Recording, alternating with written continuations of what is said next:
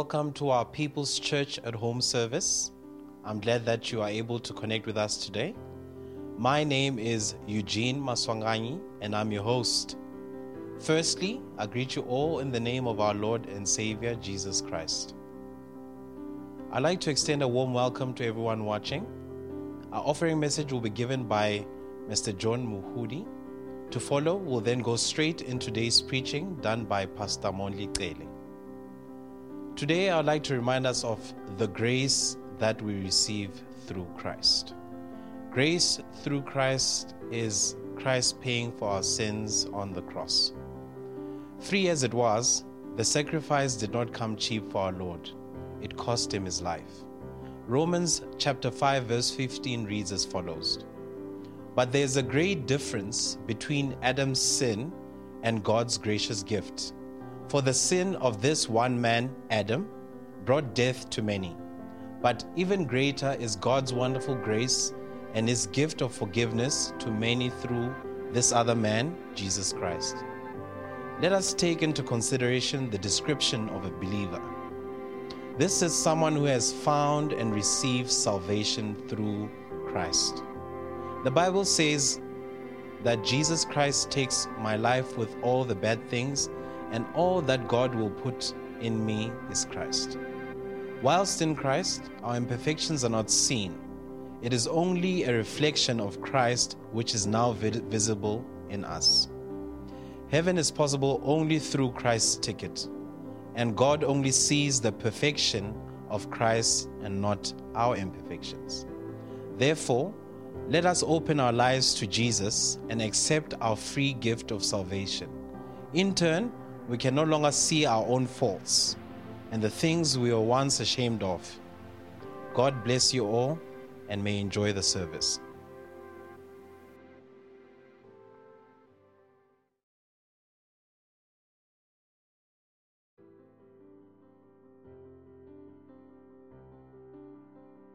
Good morning, church. It is wonderful to be ready and to be expectant of what God wants to impart in our hearts. Today's offering message, it's more like a call to action. 1 Peter 4 verse 7 to 10, we read the following. The end of all things is near. Therefore, be alert and of sober mind, so that you may pray. Above all, love each other deeply, because love covers over a multitude of sins. Offer hospitality to one another without grumbling. Each of you should use whatever gift you have received to serve others as faithful stewards of God's grace in its various forms. We are told, church, that the end is near. We should be alert and pray. We are also told to offer hospitality to each other without mumbling or grumbling. Lastly, which is what I want us to focus on this morning, is that we should use whatever gifts God has put in us to serve others. This will show that we are faithful stewards or guardians of those gifts that God has gracefully blessed us with. Over and above financial giving, which is important because it shows God's grace over our lives, grace that allows us to earn an income. We all have other gifts that God has blessed us with, gifts we can use to serve one another. Specific to our church context, there are several gifts required that we should all be aware of. I would like to sensitize us to these areas where our gifts and talents can be used.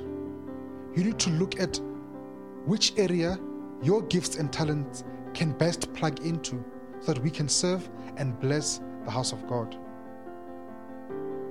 The 6 main areas are check-in, stage manager, worship team, be it media and vocals, ushering, offering message, and anchoring. Just so that we are clear, let me briefly explain what each area entails so that you know exactly what you're getting yourself into. Check-in. Check-in is merely where people get their temperatures taken, then you sanitize them, then you tick them off on the computer. You need to be at church about 20 minutes before the Sunday service starts. That's it. you can go see Mamurutu Kulu if you're interested. The second one is stage manager. Stage manager is the person who sanitizes the mics between speakers during the service and ensures that each speaker has whatever they need. Worship team. It doesn't only entail singing, but it also entails media and other technical stuff in the background. If you're musically blessed, Dr. Makwarela is eagerly waiting to welcome you and to orientate you. If you don't know who he is, Mamurutu will connect you with him. Ushering. This is merely just helping our family members to find their seats and our visitors to find their way around our premises. The last two are offering message and anchoring. Some of you have beautiful testimonies and words of encouragement from God. Time to be shy is over. The Word of God says, use whatever gift you have received to serve one another. Go see Mamuruti. She's waiting to sign you up. If you're watching this on Church Center, there's a link called Get Involved. Also on YouTube, the same link, Get Involved, is there. You can simply click on the link and see how you can best get involved. Otherwise, come see Mamuruti, she will sign you up. You see, any of these areas we can all plug in to bring glory to God. I again encourage us to be good stewards of the grace-given gifts God has entrusted us with. In closing, Ephesians 2 verse 10 says to us, "For we are God's handiwork, created in Christ Jesus to do good works, which God prepared in advance for us to do." It is indeed a great privilege, church, to plug in to do good works which God has already prepared for us to do in advance. Let's plug in, let's get involved. Thank you. Let's bow our heads and pray. Father, we thank you very much for this word this morning. We thank you very much that you have blessed us with talents. You have given us gifts.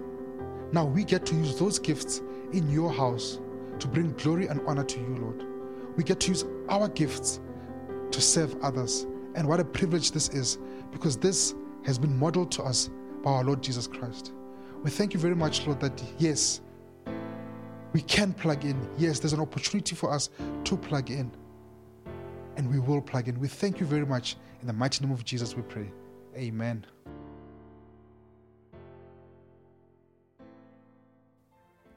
Hi church, we hope you are all doing well. I'd like to personally invite you to our next in-person Sunday or Wednesday church gatherings. We understand that safety is a priority for most people right now, and I can assure you that we are taking all the necessary precautions to make sure that you and your family will be safe before, during, and after the church gathering. So here's some of the things that you can expect at any of our in-person church gatherings. Upon arrival, you'll be greeted by our fantastic check-in managers who will scan your temperature and make sure that you have filled in the COVID-19 declaration form. To ensure a smooth and contactless check-in experience, we ask that you pre-book your seat online and also fill in the COVID-19 declaration form prior to your arrival at church. If you are also signing up for other members of your family, make sure that you have filled in the COVID-19 declaration form for each member of your family. As you enter the auditorium, one of our ushers is going to help you to find your seat. Now, our seats have been spaced out to allow for a safe physical distance between you and those that are around you. But you also have the option of sitting next to your family members and your loved ones. We ask that you kindly keep your face mask on, covering both your nose and your mouth throughout the time that you will be on the church premises, because your safety and the safety of those that are around you is one of our top priorities. And lastly, as awesome as Church at Home has been, we know and we can assure you that it cannot compare to an in-person church gathering. So I cannot wait to see you on our next church gathering. Take care and God bless you.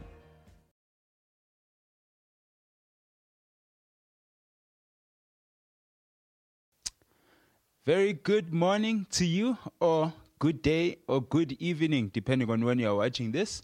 As always, it is such an honor and a privilege to be able to bring God's word. And before I get to that, we trust and hope that you are doing well, that you are safe and that you are healthy wherever you are.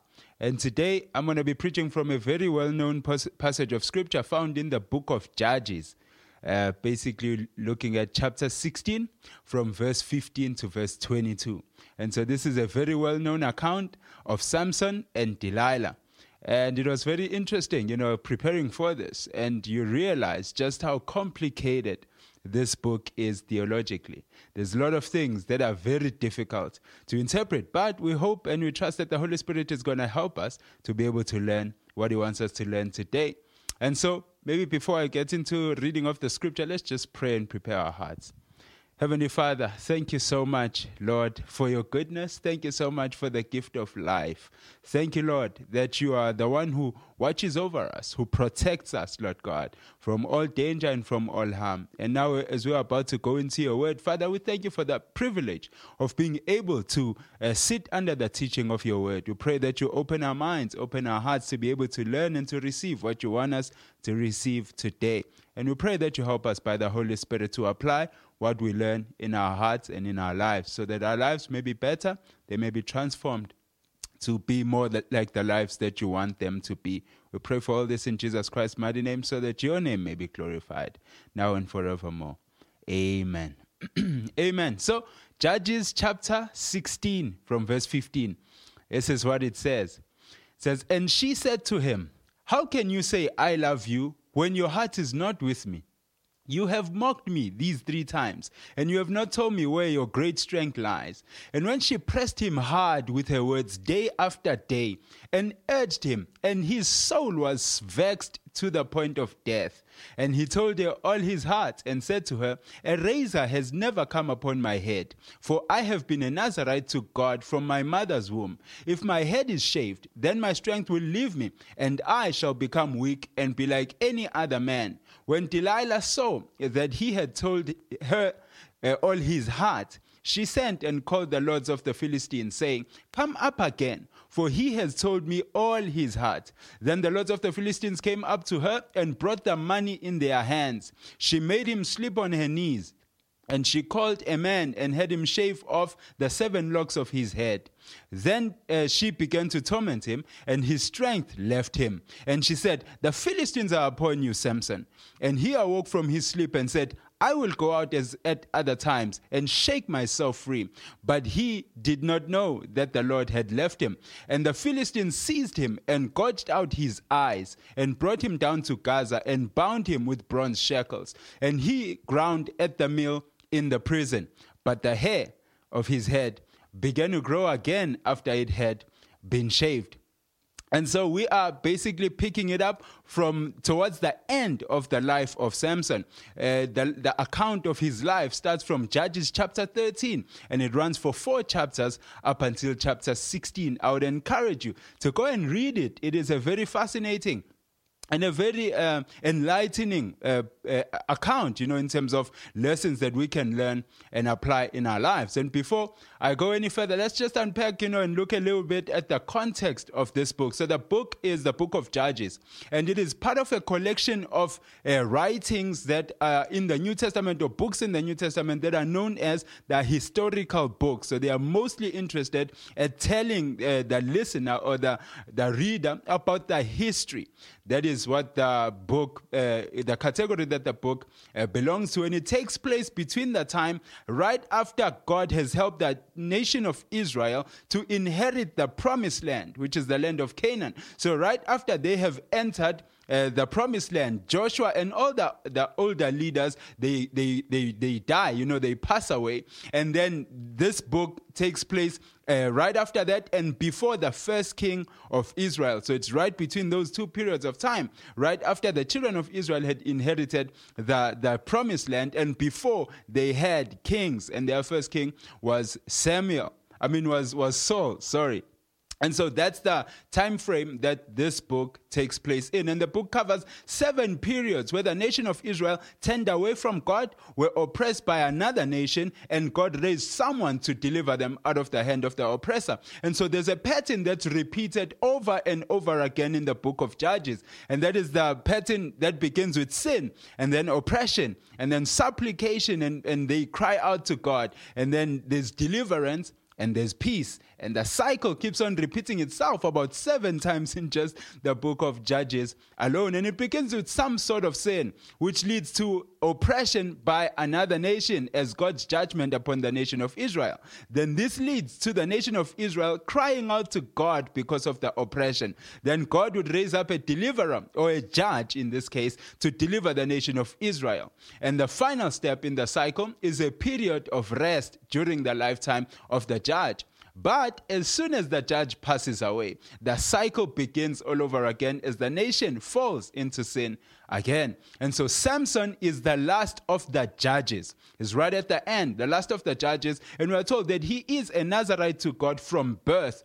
But we're going to get more into that in a moment. And on paper, when you look at his life, he had everything going for him. I don't think there was a person on paper who had a better start to life than him, So we are told that his birth was prophesied by an angel, and his birth was supernatural because his mother was barren, and God opened his mother's womb supernaturally, and he, had supernatural strength that was given to him by God, was filled with the Holy Spirit, set apart to God from conception, not even from birth, but from conception. And he had a clear calling and mandate of God upon his life. And let's just read the account where the angel speaks to his mother concerning the birth of Samuel. So this comes from Judges chapter 13. Verse 3-5. And it says, "And the angel of the Lord appeared to the woman and said to her, Behold, you are barren and have not borne children, but you shall conceive and bear a son. Therefore be careful and drink no wine or strong drink, and eat nothing unclean. For behold, you shall conceive and bear a son. No razor shall come upon his head, for the child shall be a Nazarite to God from the womb. And he shall begin to save Israel from the hand of the Philistines." This right here, is amazing. This is the angel of the Lord appearing to Samson's mother and just letting her know about the son that she's going to give birth to, and even the mandate that is upon his life, that he is going to begin to save Israel from the hand of the Philistines. And so Samson was raised by God to begin to deliver the children of Israel from the hand of the Philistines. And this is the purpose for which he was born. And then when it comes to the Nazarite vow, it was a very specific or special vow that a person could take, whether it's a man or a woman, they could take to separate him or herself to God for a period of time. They wanted to separate themselves, to God for a specific task that they want to do for God. They could take this vow. And there were a number of very strict requirements that had to be fulfilled during the time of the vow. And they included not taking any alcoholic or strong drink, not eating anything made from grapes or even their seeds, and not touching anything that is dead. And in fact, so the whole list is found in the book of Numbers, chapter 6, the first 21 verses. And I'm just going to read from verse 6 to 8 of Numbers chapter 6 to just help us to understand the seriousness of this vow. And it says, "All the days that he separates himself to the Lord, he shall not go near a dead body, not even for his mother or for his brother,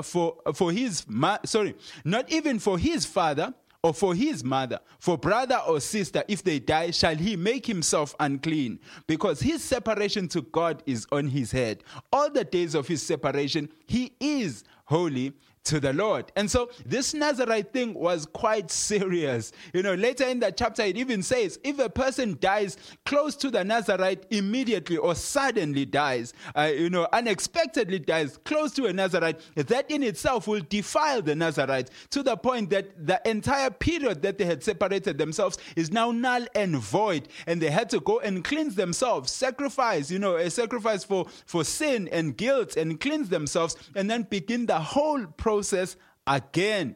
And so this was a very serious indeed vow that a person could take. And we are told that Samson was a Nazarite from conception and was set apart to God for the rest of his life. So he had to obey all of these requirements. But the thing about Samson is that as good as he was on paper, he did not finish his race well at all. This is not someone that we can look up to for an example to emulate. And I'm reminded of the story of Solomon, the king of Israel as well, who was very good on paper, but he also did not finish well. So this is not the kind of sermon where we're looking upon his life because he's an inspirational example that we want to follow. Rather, what we are going to do is to try and learn lessons from his life that we can apply in our lives so that we may not end up where he ended, or that we may not, live the way that he lived. And the title of my message this morning is Down But Not Out. Down But Not Out. And so, back to our text from Judges chapter 16, from verse 15. And so at this point, Samson had killed many Philistines, and tensions between him and the Philistines were sky high. When they realized that he had feelings for Delilah, who was one of their daughters, when they realized that, they saw this as an opportunity for them to capture him. And basically what they did, they approached her with a large sum of money, saying, if you can find out what the source of his strength is and let us know about it so that we can capture him, we are going to give you this large sum of money. And so the fact of the matter is their plan actually worked, because Delilah was able to deceive Samson and betray him to the lords of the Philistines, and he was captured, by the Philistines because he had told her what the source of his strength is. And so, as I've mentioned, what we're going to do is just to look at his life and see what we can learn, and apply in our lives. And the first thing that I think we'll be able to see from Samson's life is that if you look from chapter 13 to chapter 16, there is a complacence about him. There's a complacence about his attitude towards life and towards things of morality and even towards God's law. And so there was complacence which led him to sin. And in chapter 14, which is just 2 chapters before the chapter we're focusing on, he had killed a young lion, with his bare hands. Something that is impressive, definitely. So he killed a young lion using his bare hands, and he tore the lion apart. And then a few days or maybe a few weeks, we are not told the period that lapsed after that, but later after that, he found himself passing next to the place where the carcass of the lion is. And we are told that he turned aside. So this is now Judges chapter 14, verse 8 to 9. This is what it says. It says, and then later, and he turned aside to see the carcass of the lion. And behold, there was a swarm of bees in the body of the lion, and honey. He scraped it out into his hands and went on, eating as he went. And he came to his father and his mother and gave some to them, and they ate. But he did not tell them that he had scraped the honey from the carcass of the lion. Very interesting as well. We are told in the scriptures that even when he tore the lion apart, that he hid that information from his parents. And I'm thinking it's not as if he did not know better. I think he knew better, because I would think that from a very young age, Samson's mother would have taught him what the angel had said to her concerning him, because he was not just an ordinary child. He was a special child, that was brought up by God for a very specific purpose. So I would believe that from the very early age that his mother taught him everything he needed to know, that she would have even made him memorize, and the Numbers chapter 6, the passage from Numbers chapter 6 concerning the Nazirite vow. He would have known it from his heart. So he knew exactly what was expected of him as a Nazirite. But for some reason, he chose to simply ignore all of that. And he even went the extra step of hiding these things from his parents, which to me, it just tells me that this is a person who knew, but he couldn't really care less. He couldn't be bothered to live that way. And so the question is why? Why would he do these kind of things? And maybe that's something that we're going to be able to unpack today. But I think it hints at the kind of lifestyle that he lived, that he had this complacence about him, that he was relaxed. He had a very relaxed demeanor when it comes to even God's law and even, the Nazirite vow that he was supposed to keep. And he definitely defiled it. And so this is one of the things that I think, when I'm just thinking and trying to interpret this passage of scripture, I think that he got addicted to the fact that he is special. Who wouldn't be addicted to the fact that you have supernatural strength? There is no one on the entire planet who can lay a finger on you, because of your supernatural strength. But I think that began to get into his head, and unbeknownst to him, over time, he began to depend on his own strength and stopped depending upon God. For he thought he had it all figured out. There's nothing that he can do. Yeah, he is the man, and even everyone else knows it as well. And so this got me thinking about you and I, that there was a time when you knew that you were nothing without God. There was a time that you knew that without God, there was nothing really too special about you. There was a time where you and I depended upon God for everything. But slowly over time, that sense of inadequacy was replaced by a sense of self-sufficiency. You also began to be confident in yourself. I began to be confident in myself and my own ability to figure things out. And we started praying less and less while we strategized more and more. And the problem really isn't with the planning and the strategizing, but the problem is in the fact that we began to depend on God less and less. And so we also see this attitude about Samson in verse 20 of Judges chapter 16. So basically Delilah had betrayed him to his enemies, which are the lords of the Philistines, for a sum of money. And his head is shaved, for the first time in his life, which would have rendered his Nazirite vow null and void. And the presence and the power of God leaves him. And so verse 20, this is what it says. And she said to him, "The Philistines are upon you, Samson." And he awoke from his sleep and said, "I will go out as at other times and shake myself free." But he did not know that the Lord had left him. He had stopped depending upon God, but had completely depended upon himself and his supernatural strength and his ability to weasel his way out of tough situations. I can even imagine the first time that he found himself in trouble that he did not know how to get himself out of. That first time, the first thing that would have crossed his mind is, God needs to perform a miracle for me to be able to make my way out of this alive. If God does not show up, I am dead. And yet today in verse 20 of chapter 16, the first thing that crosses his mind is this: I will go out as I have always done all my life, as all the other times I have done, and I will shake myself free. Can you identify a bit of complacency within your own life and within your own attitude and within your own heart as you walk with the Lord? And I believe that this is the first step, that brought about his downfall. And this is a very dangerous place for you and I to find ourselves in, where we are complacent and relaxed and laid back about God's commandments, about God's word, about what God expects from us.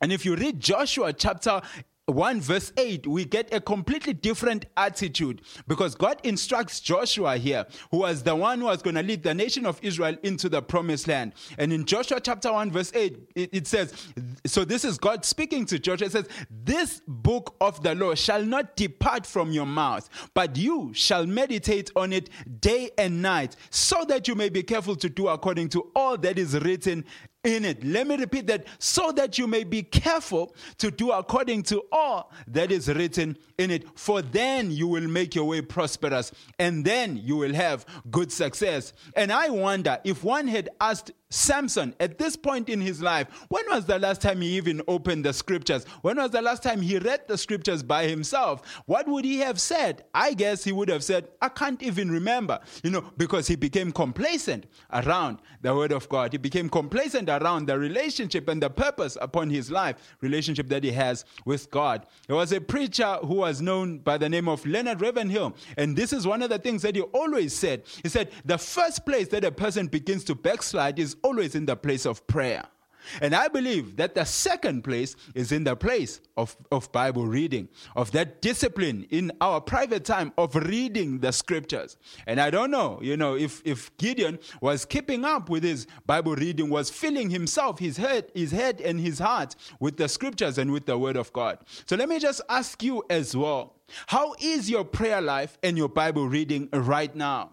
Do you have the same sense of desperation every time you pray that you used to have when you were still a young Christian? Do I still have that same sense of hunger and desperation every time I come before God in His presence as I pray? And you and I may say, I am no longer a younger Christian, but this is the reality of the matter, that your hunger and desperation for God is supposed to increase with the years and not diminish. It is never supposed to go down.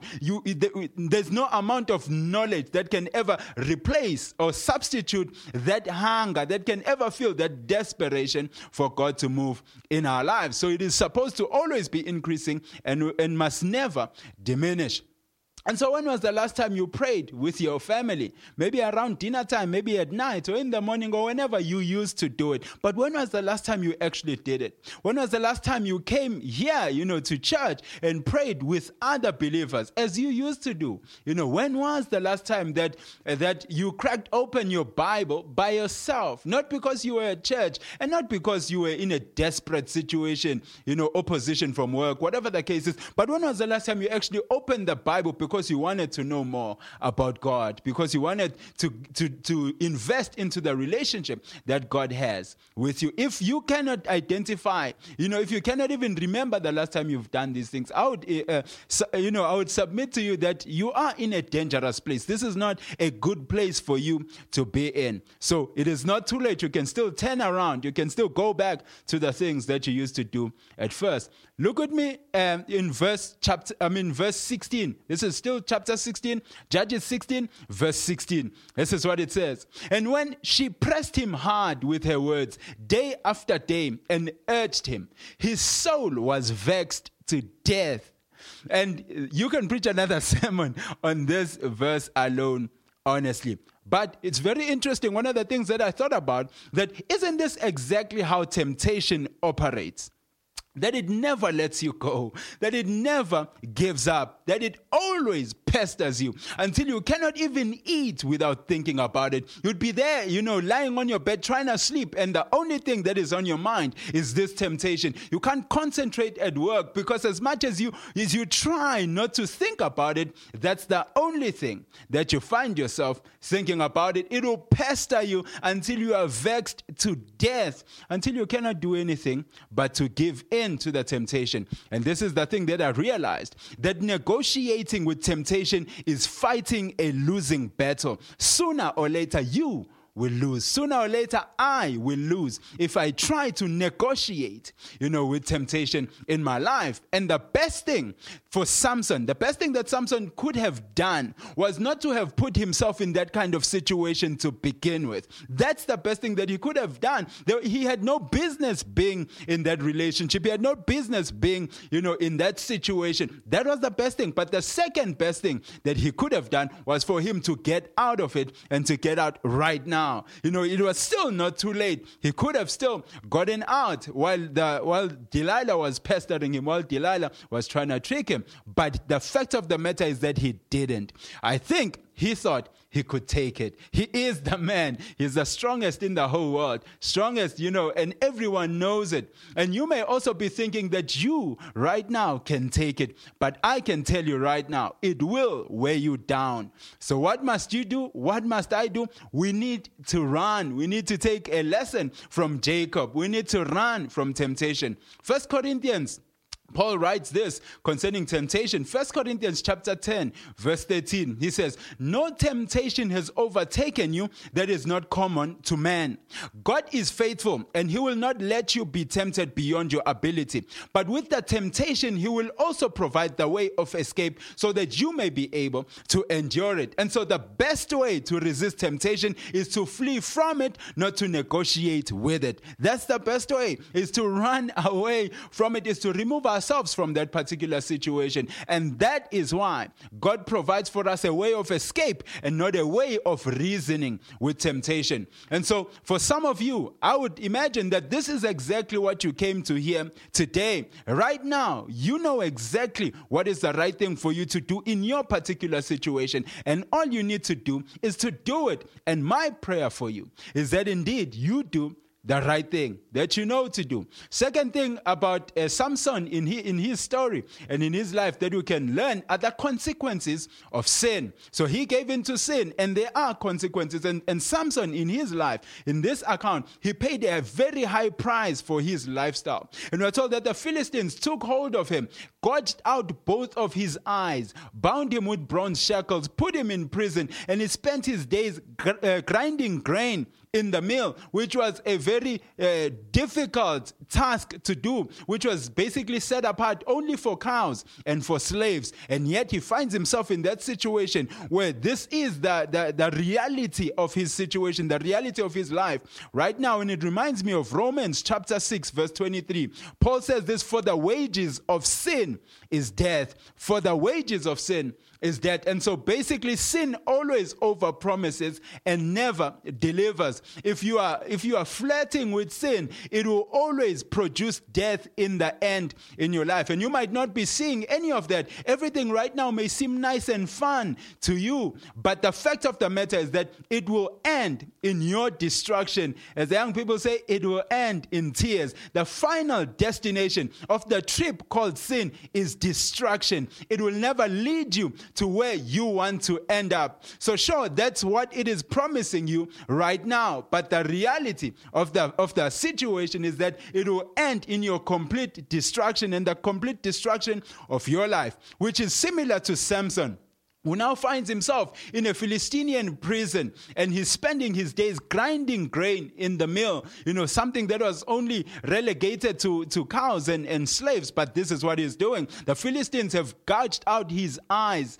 He's blind. The woman is gone. All the fame is gone. All the friends are gone. They are nowhere to be found. And his sinful lifestyle has finally caught up with him. And if you also continue down the path of complacency, which gives birth to sin, you will find yourself eventually in a situation that is like this. But Samson's story does not end here. That is what I love about this story, is that it does not end here. In verse 22, the last verse in our passage, it says, but the hair of his head began to grow again after it had been shaved. And this gets me excited, because you see, Satan wants you to believe that just because you are down, that you are out, that it's over and done with you, that nothing good will ever come out of your life. But listen to me, and listen to me well. Do not count yourself out. Do not sell yourself short. Yes, you are down at the moment. Yes, your sin got exposed. Yes, you got found out.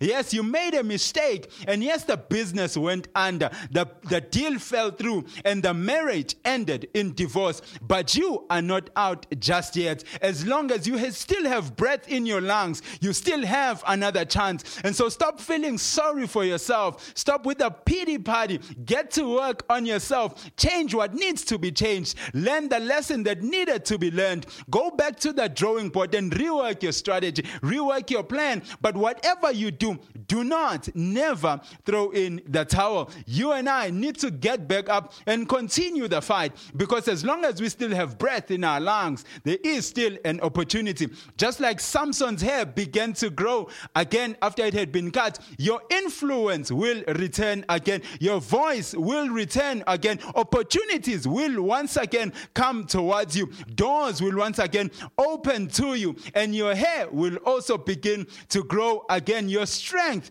will return. And this is what I want you to know, that God still has a plan for you and for your life. Even though you may find yourself in a dark situation, a dark place right now, that God can still use you mightily in your life. Do not throw in the towel. Do not give up. God's call over your life has not been reversed.